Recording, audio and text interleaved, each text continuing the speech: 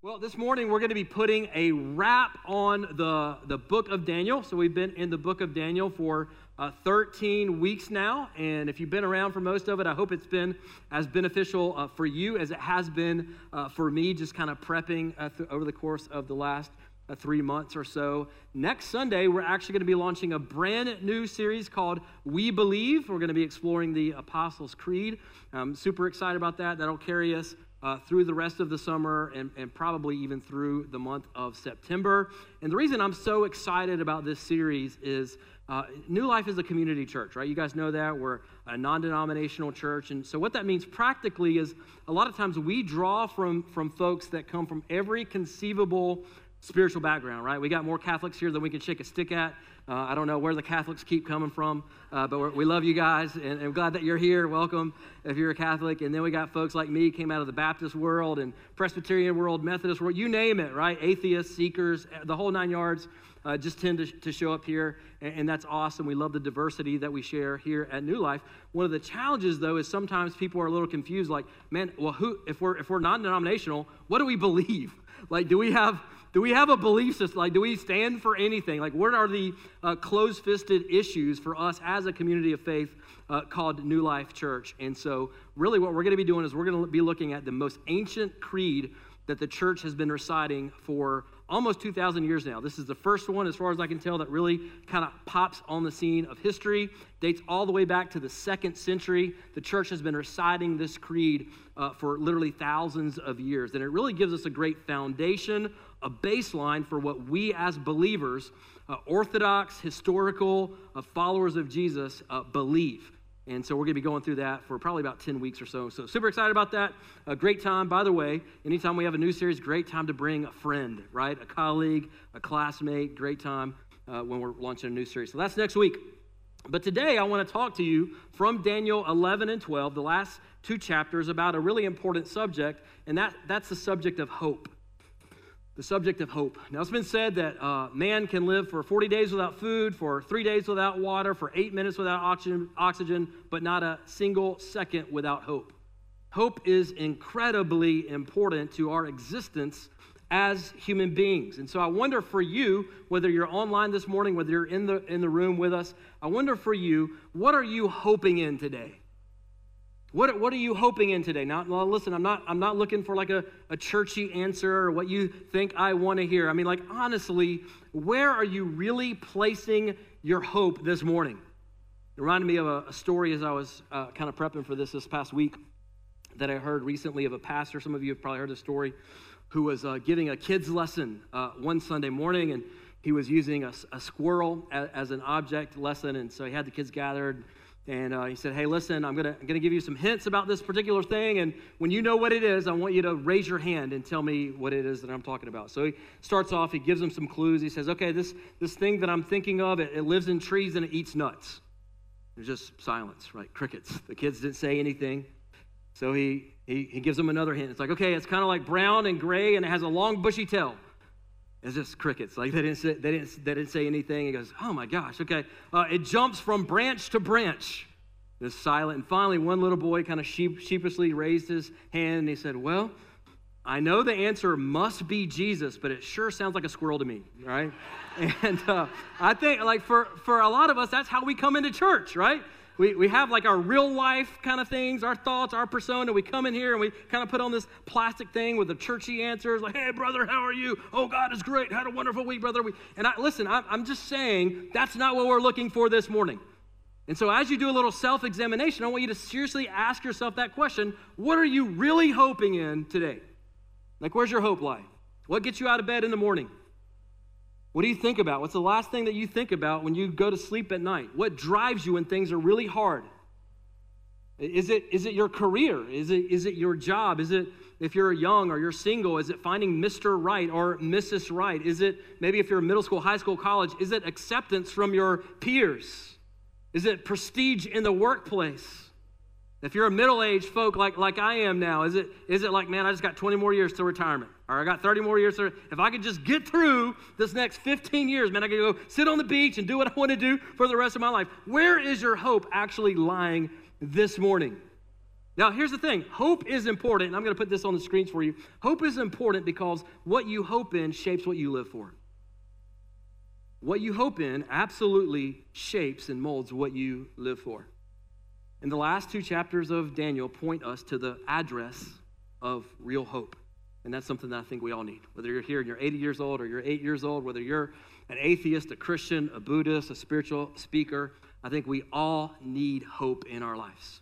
And that's what we're going to find as we dig into Daniel chapter 11 and 12. Let me pray for us before we get started. God, we come to you, and we're heading into some difficult passages, Father, as we look at the last section of Daniel. We ask that your Spirit would be here, would be present with us, God. I pray that you would just illuminate our minds as we examine these ancient words in Scripture. I pray, God, that you would open our hearts to the truth that you would have for us from your word this morning. Holy Spirit, I pray that you would be here to impress these truths deeply into our hearts and our souls in a way that would make us more like your Son, Jesus. For your glory, we ask these things. Amen. Amen. So Daniel chapter 11 is where we're going to start. Go ahead and go there. If you have a Bible or if you have a Bible app, head there. The final section of this book, the last 2 chapters, gives us the longest and the most detailed prophecy found in the book of Daniel. There's a lot to cover, so we're not going to read all the verses. There's no way we could do that within the time frame that we have. But I'm going to give you a summary, and then we'll kind of touch down in some key places and unpack big ideas. And then we're going to finish our time by celebrating communion or the Lord's Supper together. So that's kind of the game plan for this morning. Now, let me just give you a little bit of a roadmap for chapter 11 because it is so long and detailed. The first 35 verses, so verses 1 through 35, give us a history from the life of Daniel all the way through the terrible reign of a character called Antiochus Epiphanes. This guy's a psychopath. We met him in Daniel chapter 8 if you were here a few weeks ago. Antiochus is not the final Antichrist, but he served, as we said a few weeks ago, as an Antichrist prototype. So he's kind of almost a foreshadowing of that final global figure who opposes Christ. So that's the first 35 verses of chapter 11. In verse 36, there seems to be a shift that points us to the final time of the final Antichrist, right? So a lot of times Old Testament prophecies will telescope, right? So you'll have like a near interpretation, a near application, then you'll have a far application in the future. That's what we see in Daniel chapter 11. And then the culmination of this vision comes to us promptly in chapter 12 with good news, and I hope some really hope-filled applications for us this morning. Now, as I have for the entire series, I'm going to do my best to stay out of the weeds of this text and just kind of focus in and give you the big ideas of chapters 11 and 12. I would agree with the great reformer Martin Luther. He's helpful for us here. We'll put this quote on the screens for you. Luther writes this: Daniel concludes the record of his terrifying visions and dreams on a note of joy, namely with the coming of Christ's eternal reign of glory. It is to this glorious final chapter of world history that all of Daniel's visions and dreams have pointed. Whoever wants to study them profitably dare not focus his attention on the details of the visions and dreams, but will find comfort in the Savior, Jesus Christ, whom they portray, and in the deliverance he brings from sin and its misery. And so I would, again, agree with Luther. We're going to point to the big points. We're not going to get lost in the weeds. So let's start chapter 11, verse 1, rather. And it says this: As for me, in the first year of Darius the Mede, I stood up to confirm and strengthen him. Now, this appears to be an angel speaking here, perhaps Gabriel, who we talked about last week. We see that Darius the Mede is still on the throne, so we know that we're in the time period in history of the Persian Empire. Verse 2, and now I will show you the truth. Again, this angel, likely Gabriel, speaking to Daniel. Behold, 3 more kings shall arise in Persia, and a 4th shall be far richer than all of them. And when he has become strong through his riches, he shall stir up all against the kingdom of Greece. Now, historically, if you know your history books, this is precisely what happened. There were 3 more Persian kings that followed Darius. There was a 4th who was greater and richer than all of them. He's probably the only one you've ever heard of. You've heard of him, I'm sure, Xerxes, right? He actually did try to go against the Greek Empire and failed. He was portrayed in a really memorable way in the movie 300 that came out about a decade ago. So you maybe remember King Xerxes. Now these prophecies all come to pass with incredible, astonishing accuracy. Look at verse 3. Then a mighty king shall arise, who shall rule with great dominion and do as he wills. This is a character we've already seen in previous chapters. And as soon as he has arisen, his kingdom shall be broken, divided towards the four winds of heaven. If that sounds familiar, one kingdom breaking into four kingdoms, that should be familiar to you. But not to his posterity, nor according to the authority with which he ruled, for his kingdom shall be plucked up and go to others besides these. Now, historically, again, everybody agrees unanimously, this is Alexander the Great, right? He rose up, he overthrew the Persian Empire, he swept across the entire known world. By the time he was 30, he had conquered the entire known world. Tragically, he died at a very young age. Unexpectedly, 33 years old, he dies. All of his descendants were tragically murdered, and so his kingdom, the vast Greek Empire, was divided among four sections to four of his generals. Now, what we'll see next in this chapter really kind of telescopes in on two of those four kingdoms that splintered off of Alexander the Great's empire. So in the south, we have Ptolemy. So he ruled in what is modern-day Egypt. So Ptolemy, southern king, modern-day Egypt. In the north, which is modern-day Syria, we had Seleucus. Right? So what we're going to see over and over again in this chapter is there's a lot of language about the king of the north and the king of the south. All you need to know is that the king of the north, king of the south, refers to these two kings, right? Ptolemy in the south, Seleucus in the north, and their heirs. And basically what we see in this chapter is a civil war between two kingdoms, and God's people are kind of stuck in the middle of this civil war. There's lots of drama, there's lots of bloodshed, lots of wars, lots of betrayal. It's kind of like watching Days of Our Lives, the soap opera, Old Testament edition. That's chapter 11, right? Now, you can go back and read all of that and all this glorious detail later on in your own time. If you do that, I would just encourage you to look at a resource that I use as a tool every single week. It's the ESV Study Bible. And it's got so many great footnotes, historical things that really help clarify as you study the Word of God. And in fact, I looked on Amazon this week. It was on sale for $21. And so if you don't have an ESV Study Bible, let me encourage you, grab one of those. That will be massively useful to you, especially as you go through apocalyptic prophecy like the book of Daniel or Revelation. Really good stuff. Now, I just want to read one section of this first portion of chapter 11 to highlight for you how incredibly accurate and trustworthy God's word is. So if you have your Bible open, go to verse 6 through 9. We're going to read this, kind of unpack some details, and then we'll move on to the main points.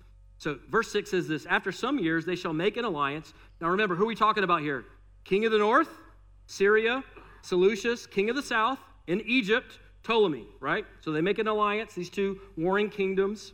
And the daughter of the king of the south shall come to the king of the north to make an agreement. So what are we talking about here? We're talking about an arranged marriage. We'll get into that in just a minute. But she shall not retain the strength of her arm, and he and his arm shall not endure, but she shall be given up, and her attendants, he who fathered her, and he who supported her in those times. So it's not going to go well. We kind of can see that. Verse 7, and from a branch from her roots, one shall arise in his place. So one of her relatives apparently is going to rise in her place. He shall come against the army and enter the fortress of the king of the north, and he shall deal with them and shall prevail. He shall also carry off to Egypt their gods with their metal images and their precious vessels of silver and gold, and for some years he shall refrain from attacking the king of the north. Then the latter shall come into the realm of the king of the south, but shall return to his own land. Now, in ancient times, you guys know this because you're really smart, oftentimes political marriages were arranged to achieve global peace. Right? So you'd have two kingdoms that were just kind of like slaughtering each other and warring, and they couldn't ever come to a peace treaty. And so oftentimes they would say, well, how about my son marries your daughter, and then our grandkids will kind of be the same family, and that will give us a level of peace. So this was very common back in ancient times. This is what happens, right? This was a way to calm down the war between the king of the north and king of the south. Now, just what like this prophecy predicts, here's the really cool thing. History tells us this is precisely what happened.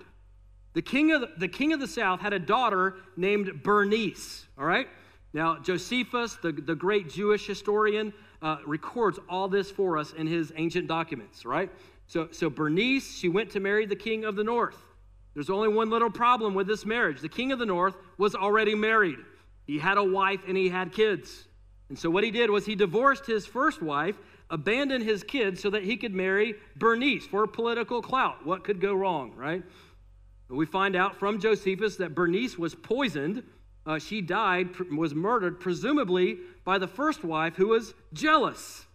And so then he goes back and remarries the first wife who he divorced to marry his second wife who offed Bernice, right? I told you this is like a soap opera, right? Old Testament edition. But wait, there's more. Old Bernice, she's got a brother, and he's not happy that his sister got offed, right? And so he decides he's going to build an army. He's going to go avenge his sister's death, and that's exactly what he did. He goes in, he destroys this other kingdom that had his sister murdered. He loots all the Syrian temples. He brings all that gold, all that silver back to Egypt, just like the angel prophesied to Daniel in chapter 11. Point is, guys, all of these prophecies were precisely fulfilled in history right down to the detail.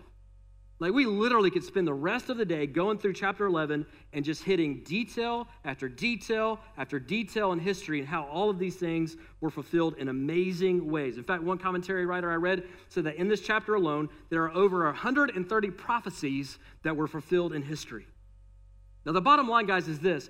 God knows the future. Because God knows the future, God controls the future. Because those two things are true, you can rest. You can rest in life.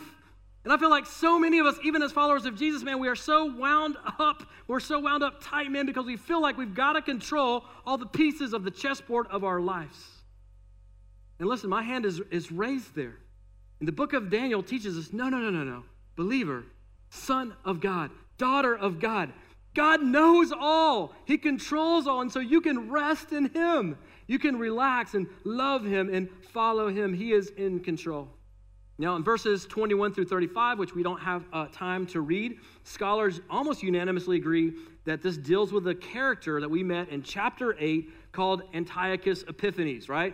You guys probably remember if you were here a few weeks ago. Wicked dude, bloodthirsty guy, raised himself up to the level of God. In fact, minted coins with his face on the coin with the words underneath his face that said, God manifest, right? So a little bit of an arrogant guy.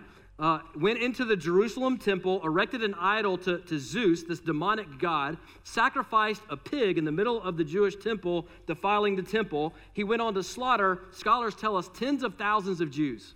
Some scholars even estimate over 100,000 Jews, God's people. And though he was not the final Antichrist, he served as a foreshadowing of the final Antichrist to come. John, Jesus' best friend, wrote in the book 1 John, that many antichrists will come. There will be many antichrists before the final Antichrist. And we talked about a couple weeks ago that even now in our day and age, the spirit of the Antichrist is active even in our culture, right? It stands behind particular world leaders and governments and cultural movements. And so for me, my mind kind of drifts to Hitler, right? Not Nazi Germany, human beings, but controlled behind the scenes by demonic powers.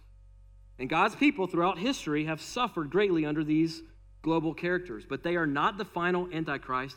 He is yet to come. All right, so speaking of the devil, speaking of the final Antichrist, there seems to be a shift, as I mentioned earlier, in verse 36. So up until verse 36, it seems like we're dealing with past historical issues, things that have happened in the past. Verse 36, it seems like we're shifting now to the future, right? Things that have yet to come. And we really get the description of this final Antichrist, the one Daniel 7 calls the little horn. Paul calls him the man of lawlessness in 1 Thessalonians 2. Revelation chapter 13 calls this global character the beast. And that's who we are, I believe, introduced to in verse 36. So read along with me as we look at this future character. It says this, and the king shall do as he wills. He shall exalt himself and magnify himself above every god, and shall speak astonishing things against the God of gods. That's our God, the God of the Bible, the God of history. He shall prosper till the indignation is accomplished, for what is decreed shall be done. In other words, his reign of power is limited. There's a clock, a stop clock on his reign. He shall pay no attention to the gods of his fathers. So we don't know. Most scholars, if you read the prophecies in Daniel, think he's going to come out of somewhere in Europe. So we don't know if he comes from like a Catholic background, if that's the God of his fathers, if he comes from an Islamic background, we're really not sure. But in any case, he's going to ditch whoever the God of his fathers and grandfathers is, or to the one beloved by women. Now, this is a very curious, mysterious phrase here. Scholars debate the meaning of it. Some scholars will say this Antichrist figure is going to reject the biblical norms of marriage and sexuality, that will be one of the kind of the key markers of this last figure, and that wouldn't be hard for us to imagine, even in our day, right? In our culture, which seems to celebrate everything except God's design for sex and marriage.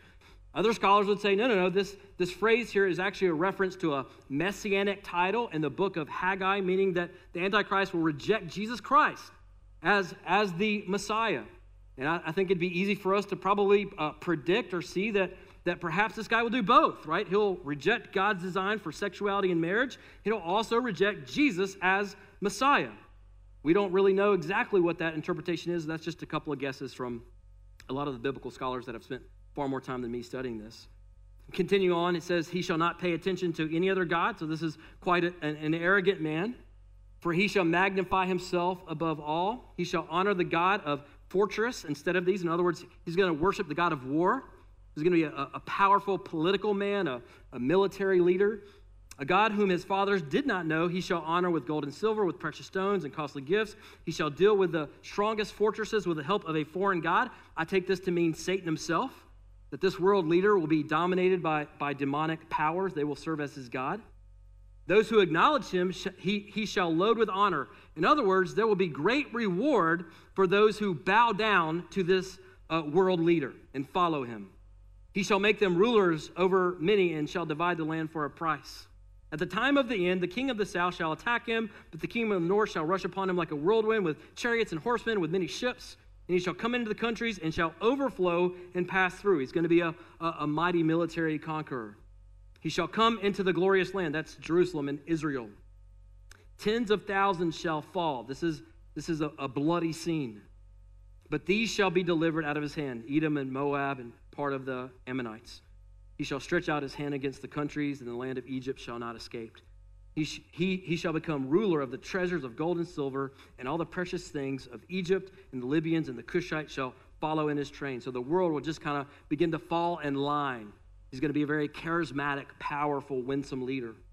But news from the east and the north shall alarm him. He shall go out with great fury to destroy it and devote many to destruction. He shall pitch his palatial tents between the sea and the glorious holy mountain. Again, the nation of Israel is pictured there. Yet he shall come to his end with none to help him. And so he will dominate the world's landscape for a period of time, but the period of time is cut short by the Lord. Now, the final Antichrist, it's clear, is going to bring a level of suffering and pain and persecution never before experienced in world history, but the suffering will be temporary. Why? Because Jesus is coming back, and when he does, this is what's going to happen. I love this. This is 2 Thessalonians chapter 2. This is the Apostle Paul writing on the screens for you. He says this, and then the lawless one, that's the Antichrist, this final global figure, will be revealed, whom the Lord Jesus will kill with the breath of his mouth. I love that, right? No challenge. Jesus will show up the second time. He will wipe this guy out with the breath of his mouth, not even a challenge for Jesus, and bring to nothing by the appearance of his coming. So the Antichrist, for all of his power, for all of his pompous arrogance, when Jesus shows up, it's game over, right? It's a grown African male lion against a street kitten, right? It's game over. Now, I want you to look at chapter 12, and then we'll just hit a few kind of application points, and then we'll celebrate the Lord's Supper. Chapter 12, verse 1, in the midst of these trying end times, right, where this global figure is going to show up, lots of pain, lots of suffering, lots of sorrow. Chapter 12, verse 1, at that time shall arise Michael. We met Michael last week. You guys remember Michael? Jude calls him the archangel. He's this Navy SEAL warrior angel, right? So he's going to show up on the scene.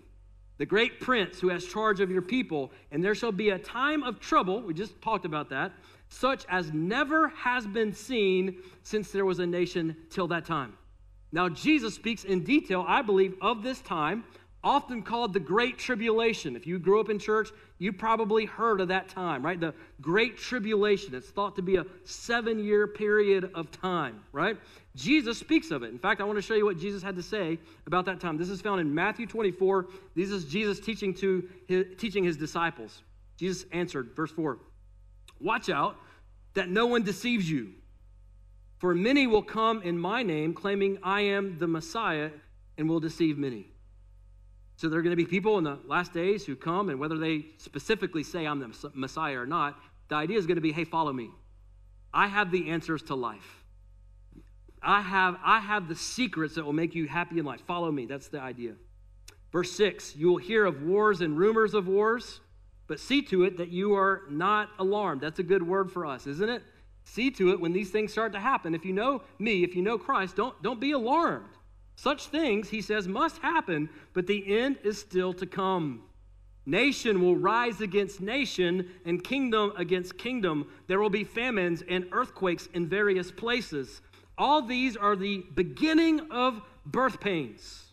Not the end, the beginning of the birth pains. Verse 9, "Then you will be handed over to be persecuted and put to death, and you will be hated by all nations because of me. At that time, many will turn away from the faith and will betray and hate each other. And many false prophets will appear and deceive many people. Because of the increase of wickedness, the love of most will grow cold. But the one who stands firm to the end will be saved. And this gospel of the kingdom will be preached in the whole world as a testimony to all nations, and then the end will come." So when you see standing in the holy place the abomination that causes desolation spoken of through the prophet Daniel, so Jesus, by the way, is reading the book of Daniel just like we are today, 2,000 years ago, which I think is incredible. He says, "Let the reader understand. Then let those who are in Judea flee to the mountains. Let no one on the housetop go down to take anything out of the house. Let no one in the field go back to get their cloak. How dreadful it will be in those days for pregnant women and nursing mothers. Pray that your flight will not take place in winter or on the Sabbath. For then there will be great distress, unequaled from the beginning of the world until now, and never to be equaled again. If those days had not been cut short, no one would survive. But for the sake of the elect, for the sake of those who know and love Jesus, those days will be shortened." Praise God. "At that time, if anyone says to you, 'Look, here's the Messiah,' or 'There he is,' do not believe it. For false messiahs and false prophets will appear and perform great signs and wonders to deceive, if possible, even the elect," even those who know Jesus.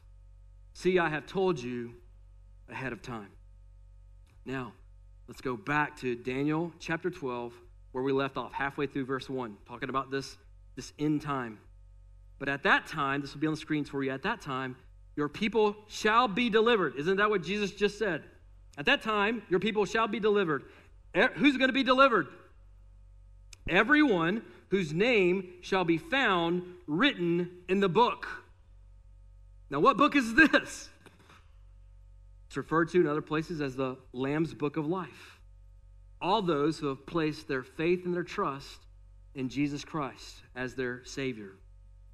Verse 2, "And many of those who sleep in the dust of the earth, those who have died, shall awake, some to everlasting life, and some to shame and everlasting contempt."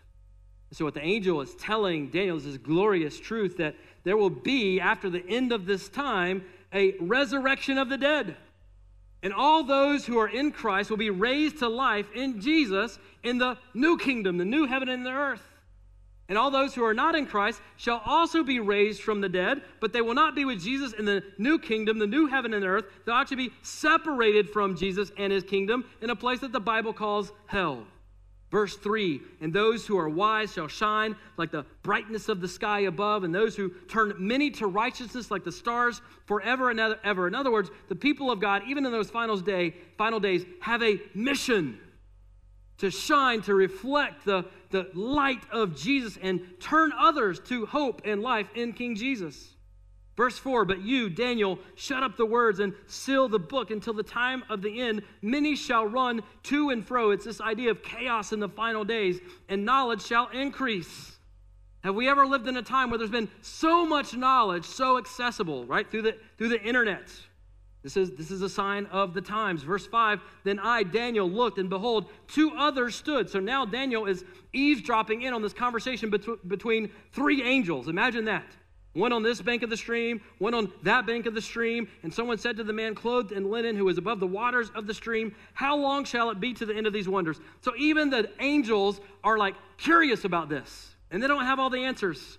They're like, this is amazing. This is astounding. Like, when is this going to happen? When is this going to come to an end? Verse 7, and I heard the man clothed in linen, likely Gabriel, who was above the waters of the stream, raised his right hand, raised his left hand towards heaven, and swore by him who lives forever that would be for a time, times, and half a time.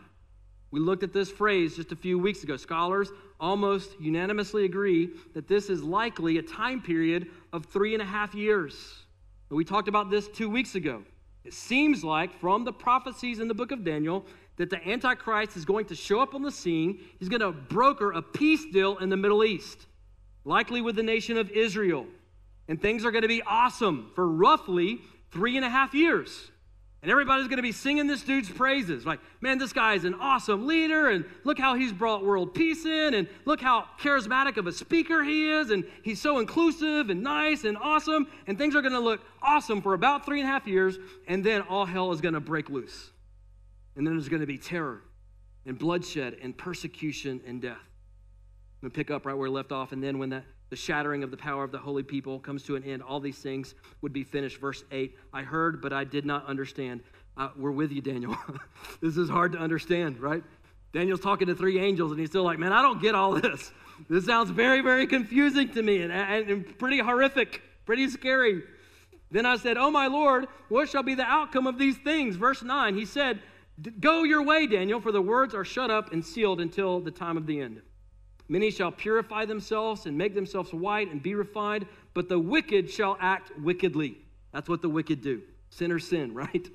Haters hate. And none of the wicked shall understand, but those who are wise, those who are in Christ, shall understand these things. This is why we should seek to understand these things. Verse 11, and from the time that is the regular burnt offering is taken away and the abomination that makes desolate is set up, that again, that's likely an event that takes place in a temple in Jerusalem about 3.5 years after the Antichrist, the final Antichrist, comes to power. All right? Away the abomination that makes desolate is there. There shall be 1,290 days. You do the math on that, that is roughly 3.5 years. Exactly what we've talked about. Blessed is he who waits and arrives at the 1,335th days. So now, that, again, is roughly 3.5 years. You say, well, what's that 45-day gap about? I don't know, all right? I studied lots of scholars. They're all like, this is a mystery. We don't know what this 45-day gap is about. The point is there's going to be about 3.5 years before all hell breaks loose, and those who are in Christ should endure to the end. Verse 13, but go your way, Daniel, to the end, and you shall rest and shall stand in your allotted place at the end of days. In other words, Daniel, go and live your life. Go and live your life, man. Your place in the kingdom of God is secure. So Daniel, go live for me. Be aware of all these things. Like we should have our eyes open as Christians. We should have our antennas up as we look at the global scene. But Daniel, don't be obsessed with the details, bro. Go and live your life. Follow me. Love me. Point others to me. Now, let me just give you, in closing, kind of 4 practical applications from these final 2 chapters that I hope will be encouraging and helpful to you. And then we're going to finish our time by taking the bread and taking the wine, celebrating the body and the blood of Jesus on our behalf. So here's number 1 on the screens for you. God is in control.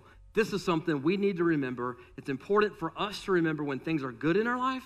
But listen, guys, when the heat gets turned up, especially as we're talking about end-time stuff and great persecution and who knows, torture, imprisonment, everything else, even more so clinging to this truth that God is in control of time and history, and he is moving every single historical event to a preordained conclusion where Jesus is going to come back, establish his kingdom, right all wrongs, wipe away every tear, and establish a forever kingdom of peace and hope and love forever and ever and ever. We must keep those things in mind as we walk through difficult times and suffering in this life.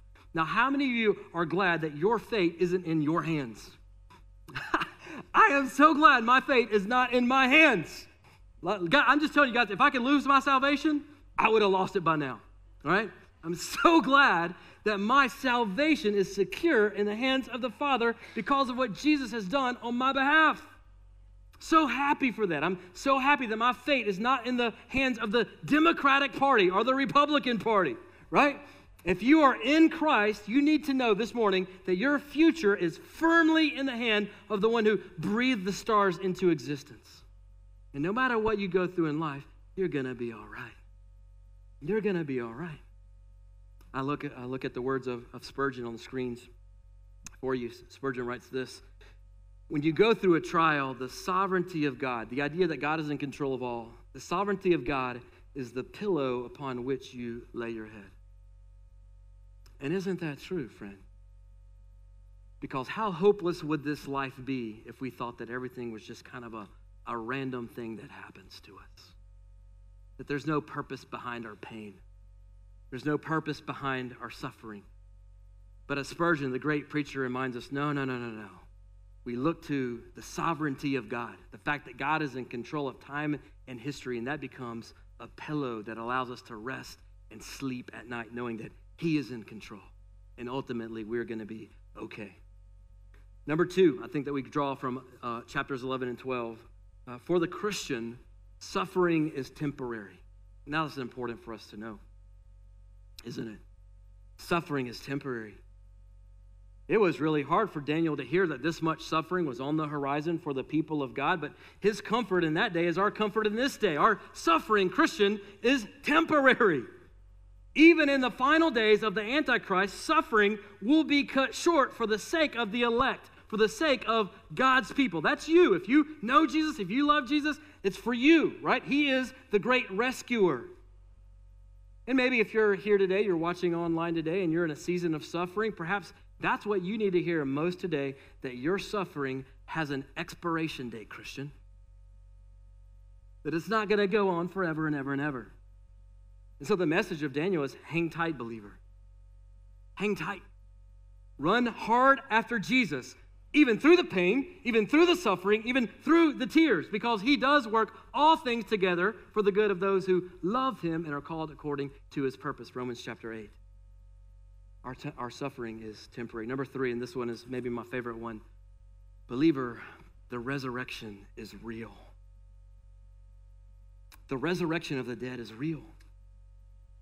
Just as the angel told Daniel in this chapter, on those final days, those who sleep in the dust will be called to life, either to eternal life with King Jesus or eternal separation from Him in a place the Bible calls hell. Now listen guys, that's serious. Churches don't talk about this anymore. You don't get a lot of fan clubs talking about this, preaching about this. This is a sobering truth. But for those of us who know Jesus, who are in Christ, who have placed our faith in Him, listen guys, this is the best possible news in the world, the resurrection from the dead.